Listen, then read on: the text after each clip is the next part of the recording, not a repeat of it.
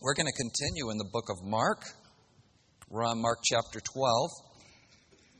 I'll let you turn there. The title of our sermon this morning is Rejected Stone or Chief Cornerstone, a Cautionary Tale. We love stories, don't we? I love a good story. Love to read. Big reader. Like movies too. But I'm the kind of guy that after reading a book or seeing a movie, I have to pick it apart. Talk about the symbolism and the message and where we see ourselves in the characters and what was the author or director trying to tell us, and do I agree with his point of view? And it makes it hard to go out on a date with me to a movie. Can't we just watch a show? And yet, our pastor has taught us all these years that you can't just go through life on autopilot. The world is sending us messages, and we need to filter those messages through the lens of Scripture. Does this measure up with God's worldview? And we've been talking about unmet expectations the last month. And we get these expectations often because our expectations are different than God's. And we get disappointed when our expectations aren't met. In other words, we're writing a story, but so is God. And our little story is engulfed in His grand story. And when the plot turns in His story, and I'm looking at my story, and I didn't have that turn of events,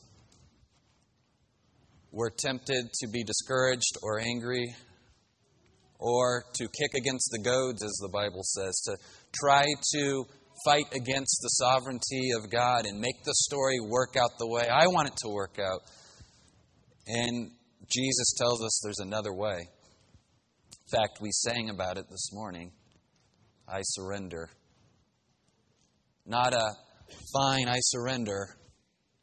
You win. You're more powerful. It's a trusting, loving, accepting, I surrender. I want to swim with your current, God, not against it. And so this morning we're going to see our Lord tell a story. He loved to tell stories. Master storyteller. In fact, He is writing the grand story of life. Every story has a context, characters, a crisis. It's got to be a crisis. It's got to be drama. Boring story if nothing ever happened. As a wise fish once said, not much fun for little Nemo. Right? If nothing ever happens to him. A climax, a conclusion, and then there's some lesson to be drawn at the end. And in this case, it's a caution. The lesson's a caution. We're going to see others fail so we don't have to fail. And we're going to see the consequences of failure so we won't have to suffer those consequences. So it's a cautionary tale for us. You know, God's story has a context. In the beginning. In the beginning. Do you know any other story that starts like that? There was nothing and then there was something. Every other story you've ever read starts with once upon a time in a galaxy far, far away, or in a kingdom long ago. And yet God's story starts at the very beginning. Only He could start a story that way. In the beginning, God, there's the main character right away. If you had any doubts about who this story is about, it's about God. The Bible's not about us, it's about God. We're extras. And yet, more than extras, because we're created in God's image and we're important, have dignity and value. And there's a crisis. These people God created in His image to love Him, adore Him, and worship Him are tempted to disobey and try to write their own stories. And they fall for it. You fall for it, I fall for it, we fall for it. And there's separation between God and man. And so the rest of the story is about redeeming, fixing the crisis. Right? All stories have a problem, and you got to get a solution by the end. Or you're not happy, there's no satisfaction, you can't walk away from the story until there's some kind of resolved conflict. Of course, we like the pattern to happen in a 23-minute sitcom. Problem, solution, credits. But life isn't like that, is it? Our problems don't get solved quite that easily. And so we find ourselves in the middle of this grand story. Secularists hate the idea of a grand story. They love the idea that we're all writing our own story and all of our stories have significance, except the significance has to come from you. If you believe in your story enough, then it has significance. And yet it's a false significance, right? It's a false significance. Ultimately, without God, what we do in the morning, what we accomplish with our lives is vanity, vanity, all is vanity, Solomon wrote in Ecclesiastes. Without God, our story is meaningless. But in God and with Him as our foundation, our stories matter, our lives matter. Somehow, in ways we don't understand, human action and God's sovereignty works together, hand in glove. You can try to unravel it and figure out where His sovereignty ends and your actions begin, but don't try. It's a puzzle man's never been able to figure out. Accept it as biblical truth. We're like fishes swimming in a fish bowl year after year. I think that's an old song. And we think we're sovereign. We swim where we want to swim, and I'll go behind this plant, and I'll swim over here. And yet, the rest of us stand back and say, what a foolish fish. You can only swim as far as the tank allows you. And if somebody doesn't feed you and clean your tank, you're not going to last very long. You can't leave the bowl because you're not designed to live outside of water. And in fact, if you weren't created in the first place, there'd be no you making decisions about where you want to swim, where you want to live, what you want to do with life. I love the song Jairus introduced us to this morning. Every breath that we breathe is from God. So we are living this little story, but in the middle of a grand story. The Pharisees, chief priests, scribes, and elders were living out a story. And they forgot that their story was encapsulated in a grand story. How sad and tragic, because they knew the story better than anybody else. They were the storyteller. They taught the story. And yet, tragically, they were playing out the role of the antagonist. They were the villain and didn't even realize it. And yet the Scripture prophesied that they would be the villain. Such an interesting thing to consider. Did the Pharisees, chief priests, scribes, and elders have freedom of will? Did they know what they were doing? Were they making conscious decisions that were their decisions? And are they held accountable for their choices? Yes. And yet they were fulfilling prophecy. They were walking right in the path that God had said they would. Boggles the mind and brings me to my knees in awe of this God who knows all. Yes, my actions have purpose and meaning, but I cannot thwart the plans of the Almighty. By the time we get to the end of the sermon, you'll be left with a choice. You'll be left with a choice. Do I humbly and happily accept that I'm part of God's story, or will I continue to try to write my own script? Beloved, when your script matches God's script, it's a beautiful thing. Harmony, peace that passes all understanding. But when you're trying to write a story that's diametrically opposed to God's story.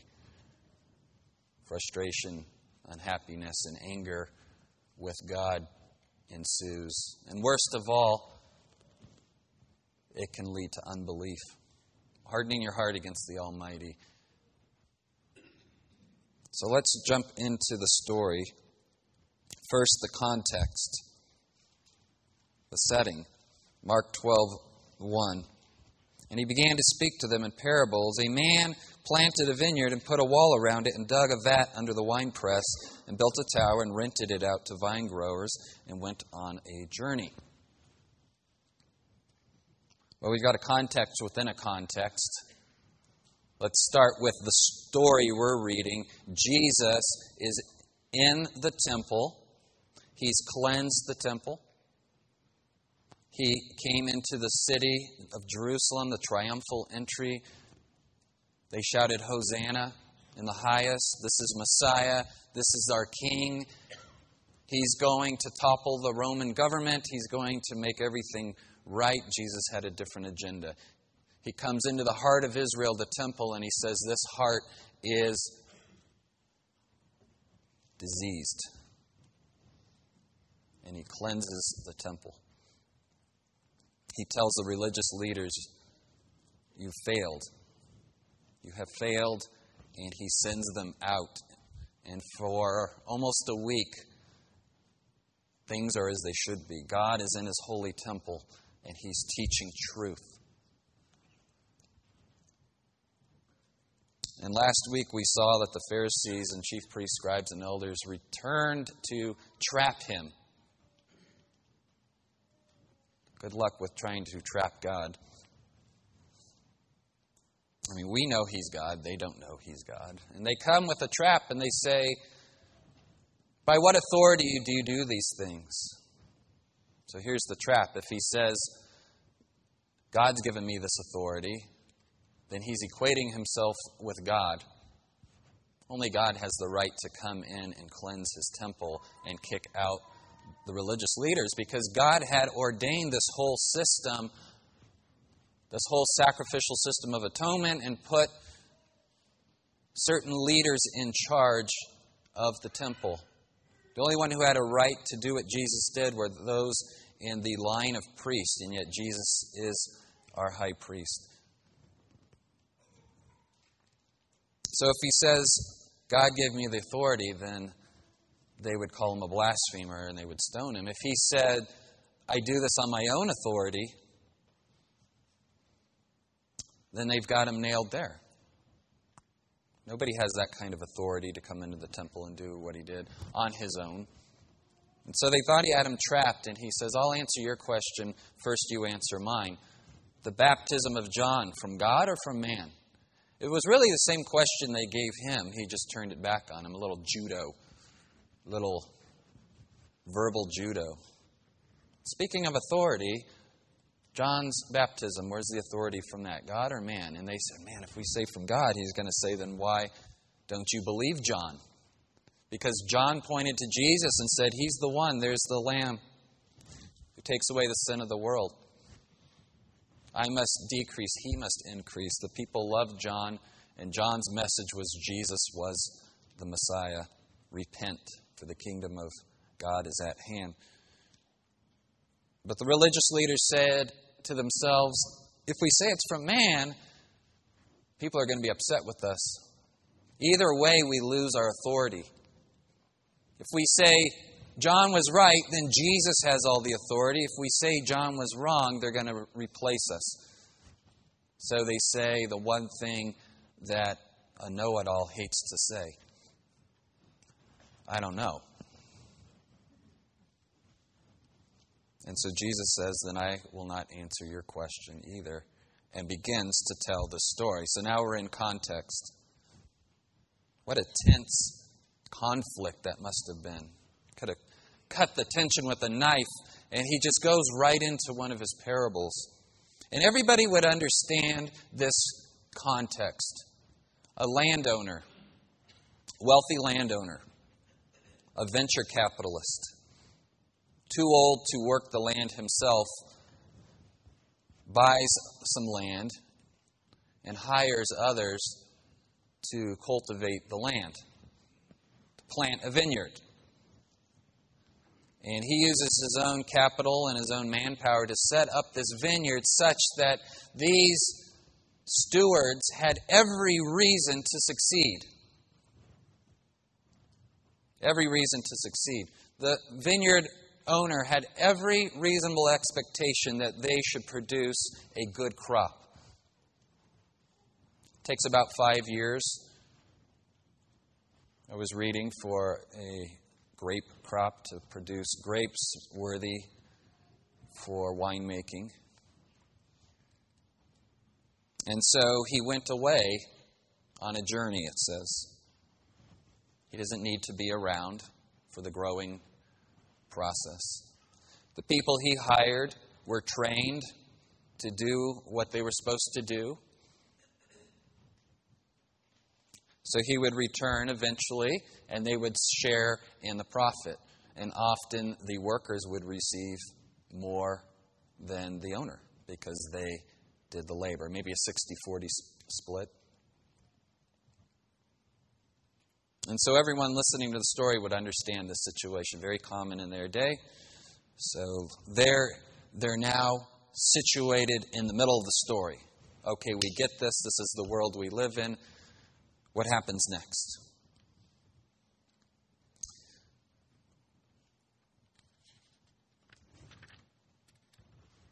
Well, it turns out that Jesus was borrowing this story from Isaiah chapter 5. Isaiah chapter 5. If you want to turn to Isaiah 5 or just look at the big screen.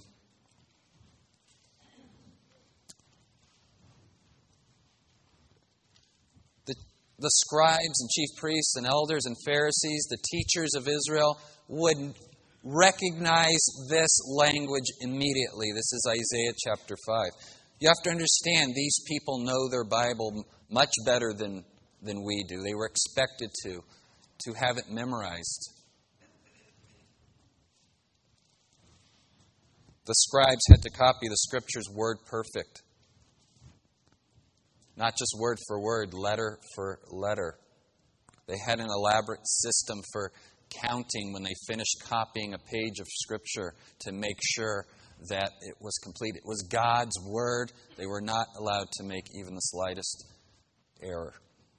They knew the Scriptures. Immediately they would recognize Jesus is talking about Isaiah 5. Let me read it. Let me sing now for my well-beloved, a song of my beloved concerning his vineyard. This is Isaiah writing a poem or a song. He was a very gifted and talented man from a wealthy family of influence. He had access to the leaders of Israel. He was well taught in the best schools.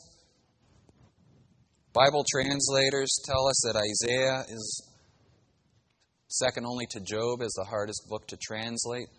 Job because it's so old and the words are very, very ancient. But Isaiah because he uses the most diverse vocabulary. The guy was a wordsmith. He had a huge range of vocabulary and could use that to write poetically. And so he says, let me write a poem, a song.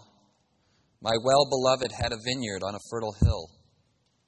He dug it all around, removed its stones, and planted it with the choicest vine, and he built a tower in the middle of it, and also hewed out a wine vat in it. Then he expected it to produce good grapes, but it produced only worthless ones. And we've been talking about unmet expectations. Let's talk today about God's unmet expectations, because his expectations are reasonable. Amen? Amen? Amen. We get all in a fit when our expectations aren't met. And we're human and not perfect like God. So if we get upset when our expectations aren't met, how much more then should God be upset when his expectations aren't met? He saved the people, Israel, and sanctified them unto himself, and gave them the law of Moses, and gave them leaders and prophets and teachers. He walked them through the wilderness for 40 years, teaching them a life of obedience. Brought them into a land, a promised land, where there were already homes. There were already cisterns dug out of rock to collect water. There were already fertile fields. They didn't have to do anything for themselves. The entire situation was set up in their favor for Israel to be able to produce the good crop for which they were intended. A crop of righteousness. A crop of worship to the one and only true God. The kind of life that would draw the pagan nations to the promised land, wanting and searching and yearning for what the Israelites had. The kind of life that adorns the gospel and brings people to worship of the true and living God. That was Israel's purpose, to glorify God. Just like your purpose and my purpose, to glorify God and enjoy Him forever. The Lord even removed all of Israel's enemies from the land, and Israel was able to just jump right into their houses and into their fields and enjoy a land flowing with milk and honey. At the height of Israel's kingdom, King Solomon reigned during a time of peace, and they built an amazing temple to the Lord, and God's glory filled the temple. And people did come from all nations to see this magnificent temple, but more importantly, to worship at the feet of the one and only true God. And if that's the way the story ended, we could say amen. And yet, Israel squandered its crop. Squandered its crop. Solomon began to marry daughters of foreign nations in order to ensure that enemies would not attack. And these daughters insisted on worshiping their pagan gods. And Solomon, this man of great wisdom, foolishly decides, I better keep my wife happy, because a happy wife means a happy dad who won't come in and attack our nation. Furthermore, we got to keep the people busy with building projects. So we'll just keep building temples and keep the people busy and keep money in their pockets and keep our foreign nations happy and keep my wives happy. Boy, that guy had a lot of plates spinning. And God brought all the plates tumbling down. Brought them all crashing down. And once you get past the Solomonic reign, it's just prophet after prophet after prophet preaching, repent, judgment is at hand. Repent, judgment is at hand. Look at verse 7 from Isaiah 5. It won't be on the screen.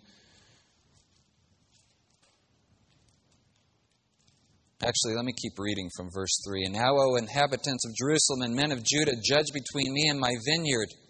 Judge between me and my vineyard. Who's me? God. Who's His vineyard? The people of Israel. Judge between me and the people of Israel. The leaders specifically. What more was there to do for my vineyard that I have not done in it? Why, when I expected it to produce good grapes, did it produce worthless ones? So now let me tell you what I am going to do to my vineyard. I will remove its hedge, its protection, and it will be consumed. I will break down its wall, and it will become trampled ground. I will lay it waste. It will not be pruned or hoed, but briars and thorns will come up. I will also charge the clouds to rain no rain on it. Thank you, Ross Amato. Thank you, God, for sovereignly aligning our messages like He does. I love it when He does that. I did not talk to Ross this morning about his message. I certainly didn't bring the drought.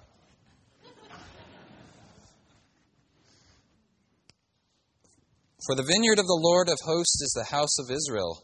and the men of Judah his delightful plant. Thus he looked for justice, but behold, bloodshed.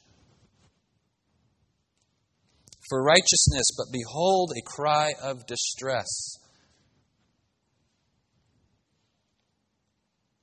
Studying this passage in the original text, Isaiah, just a master wordsmith. Nathan's taking Hebrew right now. It's like killing him. The words are backwards. There's no vowels. Lots of strange sounds. Lots of It was a dusty place they lived in. And yet there's this beautiful contrast, Isaiah, inspired by the Holy Spirit, when he says, I look for justice and only bloodshed in the Hebrew. I looked for mishpat. All I saw was mishpat. Mishpat, mishpat. Beautiful play on words. That sound you make when you're trying to clear your throat of something annoying. Mishpat. I looked for righteousness, and I only heard cries of distress. He was looking for a place where finally people could live, and there would be righteousness and justice. People got a fair shake, and instead, just a cry of distress from his people. I looked for Los Daka. All I got was Zayaka. Another play on words. Beautiful stuff. Keep at it, Nathan. God will uncover for you nuggets of gold. Let's bring this into English. God has planted a vineyard in our souls. He's given us the Holy Spirit. He's redeemed us. He's given us everything we need for life and godliness. And He looks for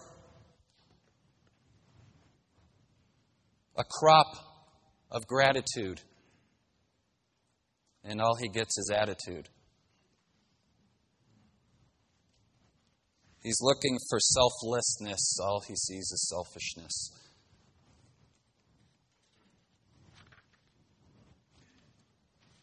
Let's look at the characters in this story. Mark 12:2, back to Mark. At the harvest time, he sent a slave to the vine growers in order to receive some of the produce of the vineyard from the vine growers, and they took him and beat him and sent him away empty-handed. And again he sent them another slave, and they wounded him in the head and treated him shamefully. And he sent another, and that one they killed. And so with many others, beating some and killing others. At this point, his hearers would be incensed, enraged, perplexed even. Why does he keep sending slaves? How would you like to be the next slave? Got a mission for you. I want you to go have a word with these folks watching over my vineyard. They may beat you and kill you. Who does that sound like to you in the history of Israel? The prophets. The prophets. Here's our cast of characters. We already know the vineyard owner is God and the vineyard is Israel. The vine growers are the leaders of Israel. They're supposed to tend to the plants, to produce a good crop, to preach righteousness, to lead the people in the paths of righteousness. So the slaves were the prophets, the slaves going to check on the vineyard. The prophets came to let these people know that God was not pleased with how they were tending His vineyard.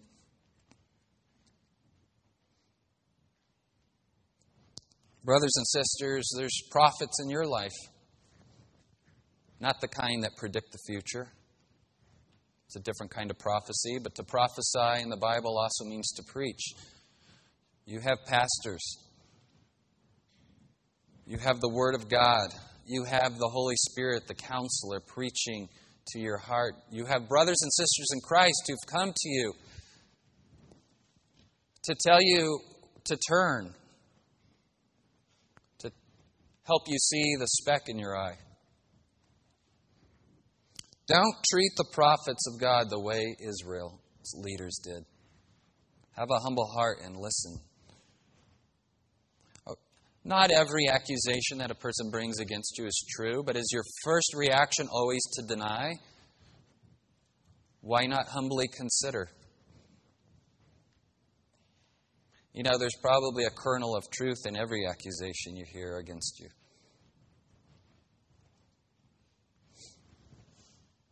Have some friends who can speak truth in your life and ask them, is this true about me? Go ahead, tell me. I won't beat you or hit you over the head or kill you and throw you out of my house.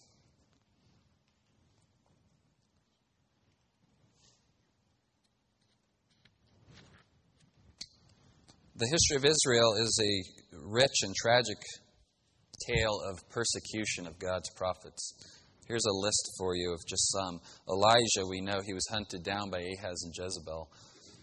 Jeremiah thrown in a pit, which was like a prison. Just a deep hole he couldn't get out of. Actually, you read through Jeremiah and Lamentations and you get so depressed.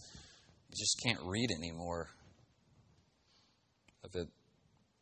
It's the beauty when you get to that verse in Jeremiah where you just can't take any more depressing news, and he says, but great is thy faithfulness. His mercies are new each morning. Ezekiel and Zechariah were rejected social outcasts. Micah, beaten in the face. Amos had to flee for his life. Isaiah, sawed in half in a hollow log. We read about that in the book of Hebrews. Other historical sources tell us that person named in the Hebrews Hall of Faith was indeed Isaiah. And of course, we know what happened to John the Baptist, the final prophet before Jesus came, imprisoned and beheaded. So, we've got openings for a prophet. We're taking applications after church.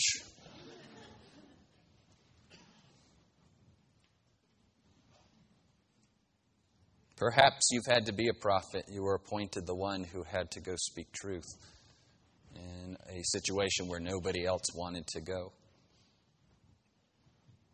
If you know your errand is from God and you fear God and not man, and you speak truth and love with a humble heart, knowing you deserve judgment too and you get God's mercy and grace, you can go and you can be a prophet.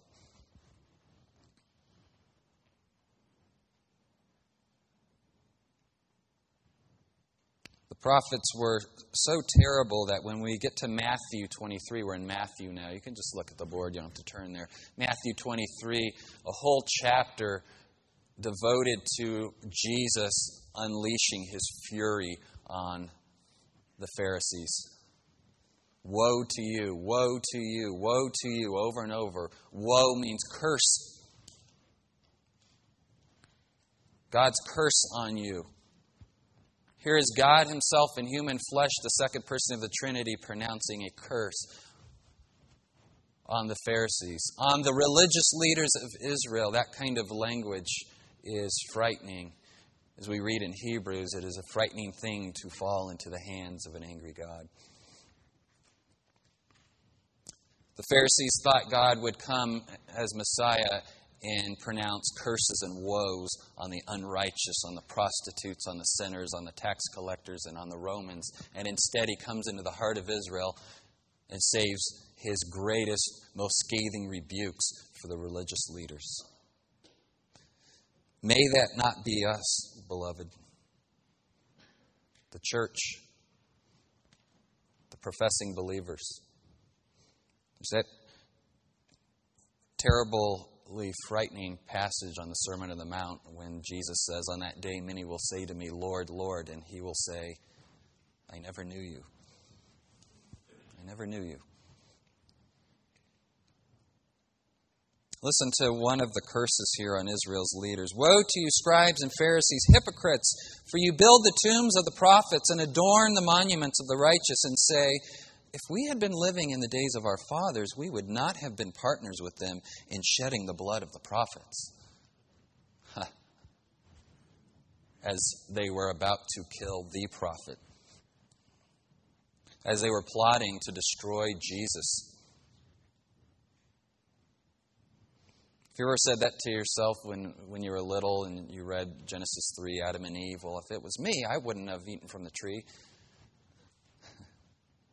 And yet you eat from the tree every day.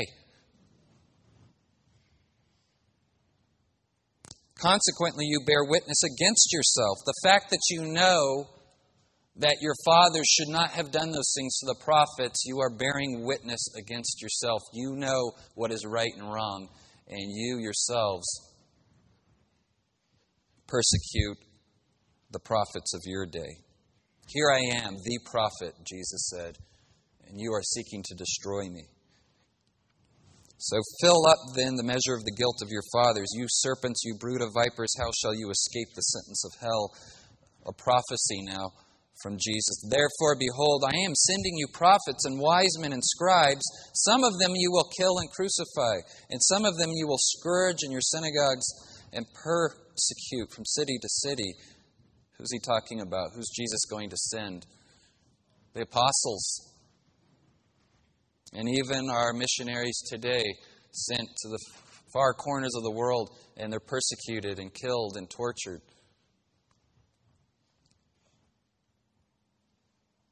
Or maybe it's just the humble pastor who gets run out of town. Oh, it happens. It happens.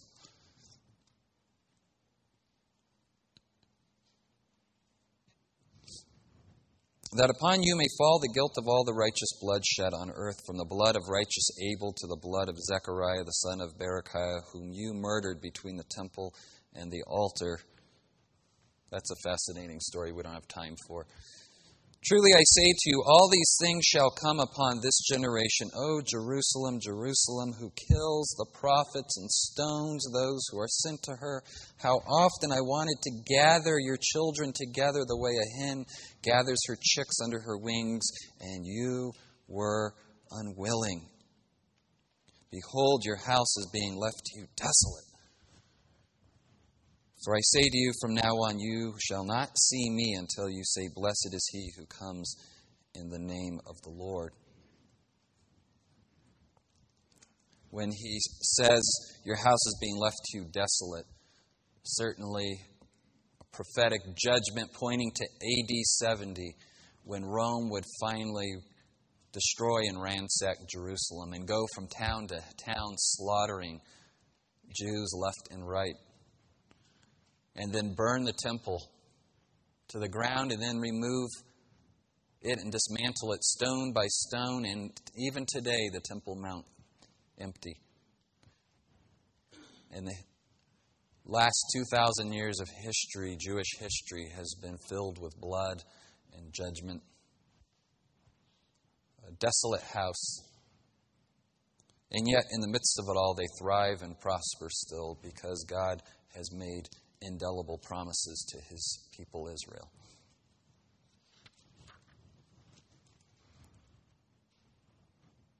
So we have a crisis brewing in the story Jesus is telling, and the crowd is now tired of hearing slave after slave sent. They were ready after the first slave for the vineyard owner to come in and bring judgment. And you can imagine that at some point they are now saying, this story is ridiculous. Who would just keep sending slaves to get killed? I mean, honestly, that's so weak to give people second chances and third chances and fourth chances. We can't respect this vineyard owner. He's weak. And so Jesus says he had one more to send, the climax. Here we go. Here comes the warrior. Here comes Charles Bronson. Clint Eastwood. It's Dirty Harry coming in to do justice. And they're ready, because that's where the story is going, right? It should go there. And instead, he says, a beloved son, he sent him last of all to them, saying, they will respect my son. And the crowd, including the religious leaders, are saying, don't send your son. What are you, crazy? What are you, a fool? Don't do that. We know what's going to happen to him. But those vine growers said to one another, this is the heir. Come, let us kill him, and the inheritance will be ours. Let's get this guy out of the way. Then we'll have all the power. The old guy's got to die sooner or later, and then he won't have a son, and we'll own the vineyard. And they took him and killed him and threw him out of the vineyard. Oh, Jesus, master storytellers, got him right on the line. Woo! Reeled him right in. They walked right into it. And he says, what will the owner of the vineyard do? And if we look at Matthew's account of this story, of this very same parable, it records that the crowd shouted out the answer. Therefore, when the owner of the vineyard comes, what will he do to those vine growers? What a great question, Jesus. And they said to him, he will bring those wretches to a wretched end, and will rent out the vineyard to other vine growers who will pay him the proceeds at the proper season. Yeah, that's what he's going to do. Those wretched wretches. Those wretches to a wretched end. The Hebrew language loves to repeat a word to bring emphasis. We don't repeat words in our language. In fact, your English teacher would cross out those words and hand you a thesaurus. So you need a different word. You already used that word. Well, this was a Hebrew way of making a point. When they really wanted to make a point, they said it 3 times. Holy, holy, holy is the Lord God Almighty. Bring those wretches to a wretched end, and then rent out the vineyard to other vine growers. And Jesus has got to be saying, you're absolutely right. You nailed it.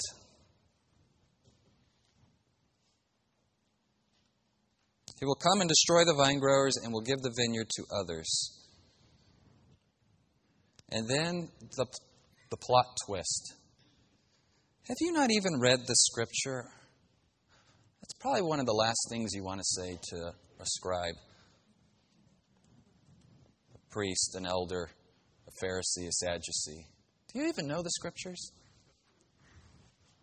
That's a slap in the face right there. Public slap in the face. Don't you know the scriptures? Aren't you the teachers of Israel? Jesus said to Nicodemus in John 3. When Jesus said you need to be born again, and Nicodemus said, well, how does that work? And he says, you're the teacher of Israel? You don't know about being born again? You're the teachers of Israel? Don't you know Psalm 118? The stone which the builders rejected, this became the chief cornerstone. This came about from the Lord, and it is marvelous in our eyes. Don't you know the scriptures are talking about me? I'm the stone that the Lord God Almighty has sent to be the foundation upon which all other truth is built, upon which life must be built. The chief cornerstone, that perfect rock that builders would look for, perfectly square, no flaws, no structural defects, to set it just right, at just the right angle. Because all other stones are going to be placed against that chief cornerstone, and if you get the first one wrong, all the rest will be wrong.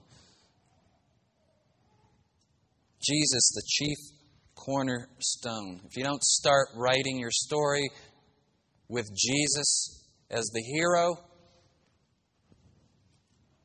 then you've got the wrong story.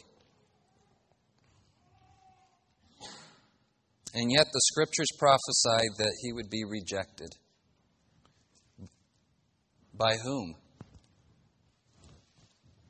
By the very people God sent Jesus to. What a terrible revelation for the religious leaders. They must have been a terrible aha moment. We've walked right into it. No, it can't be. This can't be. But they knew the Scriptures. They knew how the plot would unfold. God would send His beloved and He'd be rejected by the leaders of Israel. They were the leaders of Israel. Again, trapped. If they admit that this is true, then they lose their position. And they admit that they are under God's judgment. And so they want to reject Jesus as the chief cornerstone. No, it can't be Him. This can't be happening. And they're stuck between these two options. Either accept truth or accept a lie. And yet there's a third option, beloved. There's always a third option. Humbly repent and accept the truth. It's really the second option, which is accept the truth. But they didn't want to accept the truth and then live out the consequences of that truth. And so they couldn't accept the truth. They couldn't accept that they would lose their power. They couldn't accept that they had been leading God's people astray all this time. You know, sadly, they didn't really want Rome overthrown. They had worked out a really nice system for themselves. As is the case whenever there's any kind of despotic reign in a nation, people scramble like cockroaches to find their little piece of pie. Often when America comes into a country bringing, freedom and democracy, and we wonder why people don't seem to want that. Well, the people at the bottom want it. There's lots of people who don't, because they've carved out their niche, and they don't want us to upset the apple cart.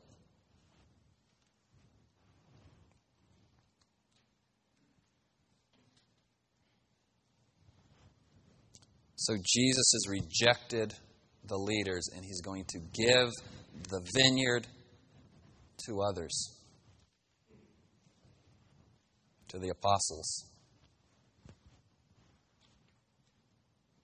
And they're going to be persecuted, just like all the other prophets.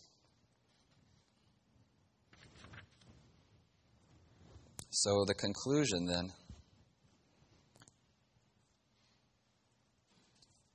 it's beautiful. Jesus starts telling a story, and partway through the story, the listeners realize they are the story.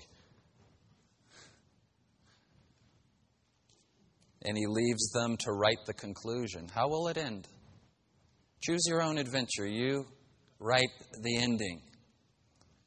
Do you trip over the chief cornerstone as a stumbling block, or do you build your house on the rock?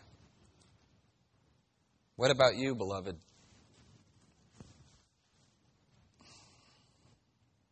Is Jesus your stumbling block or your chief cornerstone?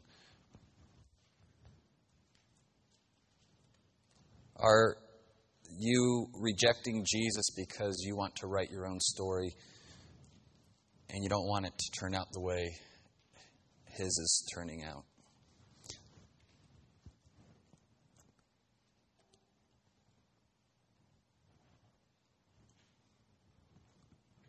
I beseech you this morning to choose Jesus, to surrender all.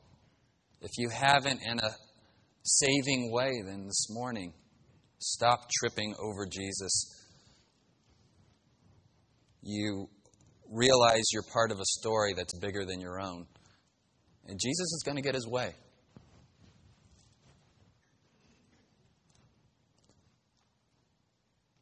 And there's only room for one Lord in this story, one hero, and it's Jesus.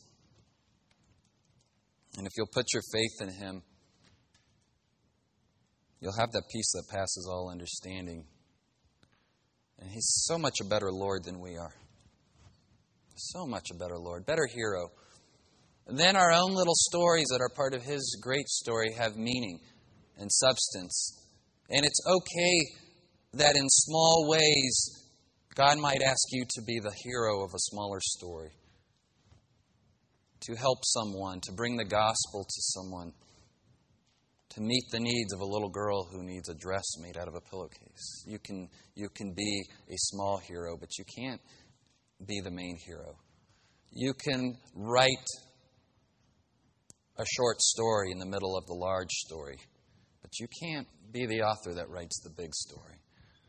Oh, beloved, how foolish we are when we try to manipulate our world to make things turn out the way we want them to turn out. God loves you too much to allow you to get your own way.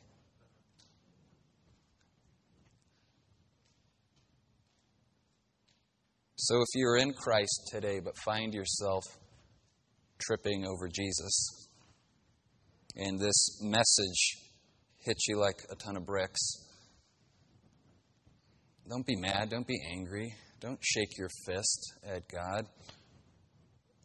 Come and taste and see that the Lord is good, that His burden isn't heavy, His yoke is easy. He's done the hard work for us on the cross. He can be trusted. Move in harmony with Him and stop fighting against Him. Get on board the train instead of being drugged behind. When you see folks in Christ who have the peace that passes all understanding, ask them where they found that peace, and they'll answer like Paul answered.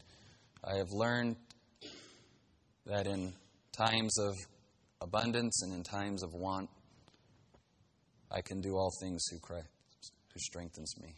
Right? Amen. I can accept the lot God's given me for my life. I can do my best in whatever circumstances He's ordained for me. I can trust Him because in my Father's house there are many rooms and there's one prepared for me. So let me pray for you, and we'll go home and put Jesus back as the chief cornerstone of our house and our life. Father God, thank you for this story, originally intended to reveal the hypocrisy of the religious leaders of Israel and to pronounce judgment on them. And for us today, a cautionary tale, a warning not to harden our hearts against Almighty God. Lord, you're writing the story and we only see a portion. Forgive us when we want to write the next chapter. Teach us how to walk in your ways and to walk in the good works you've prepared for us. Show us how to align our will to yours so we could say with Jesus, thy will be done on earth as it is in heaven. Lord, we lift up our pastor to you, who I'm sure is living a story that's turning out differently than he thought, and yet so beautifully has demonstrated to us how to accept the story and use it for the glory of God, Lord. And so whatever circumstances we find ourselves in this morning, Lord, may we not complain, but say, blessed be the name of the Lord. Amen.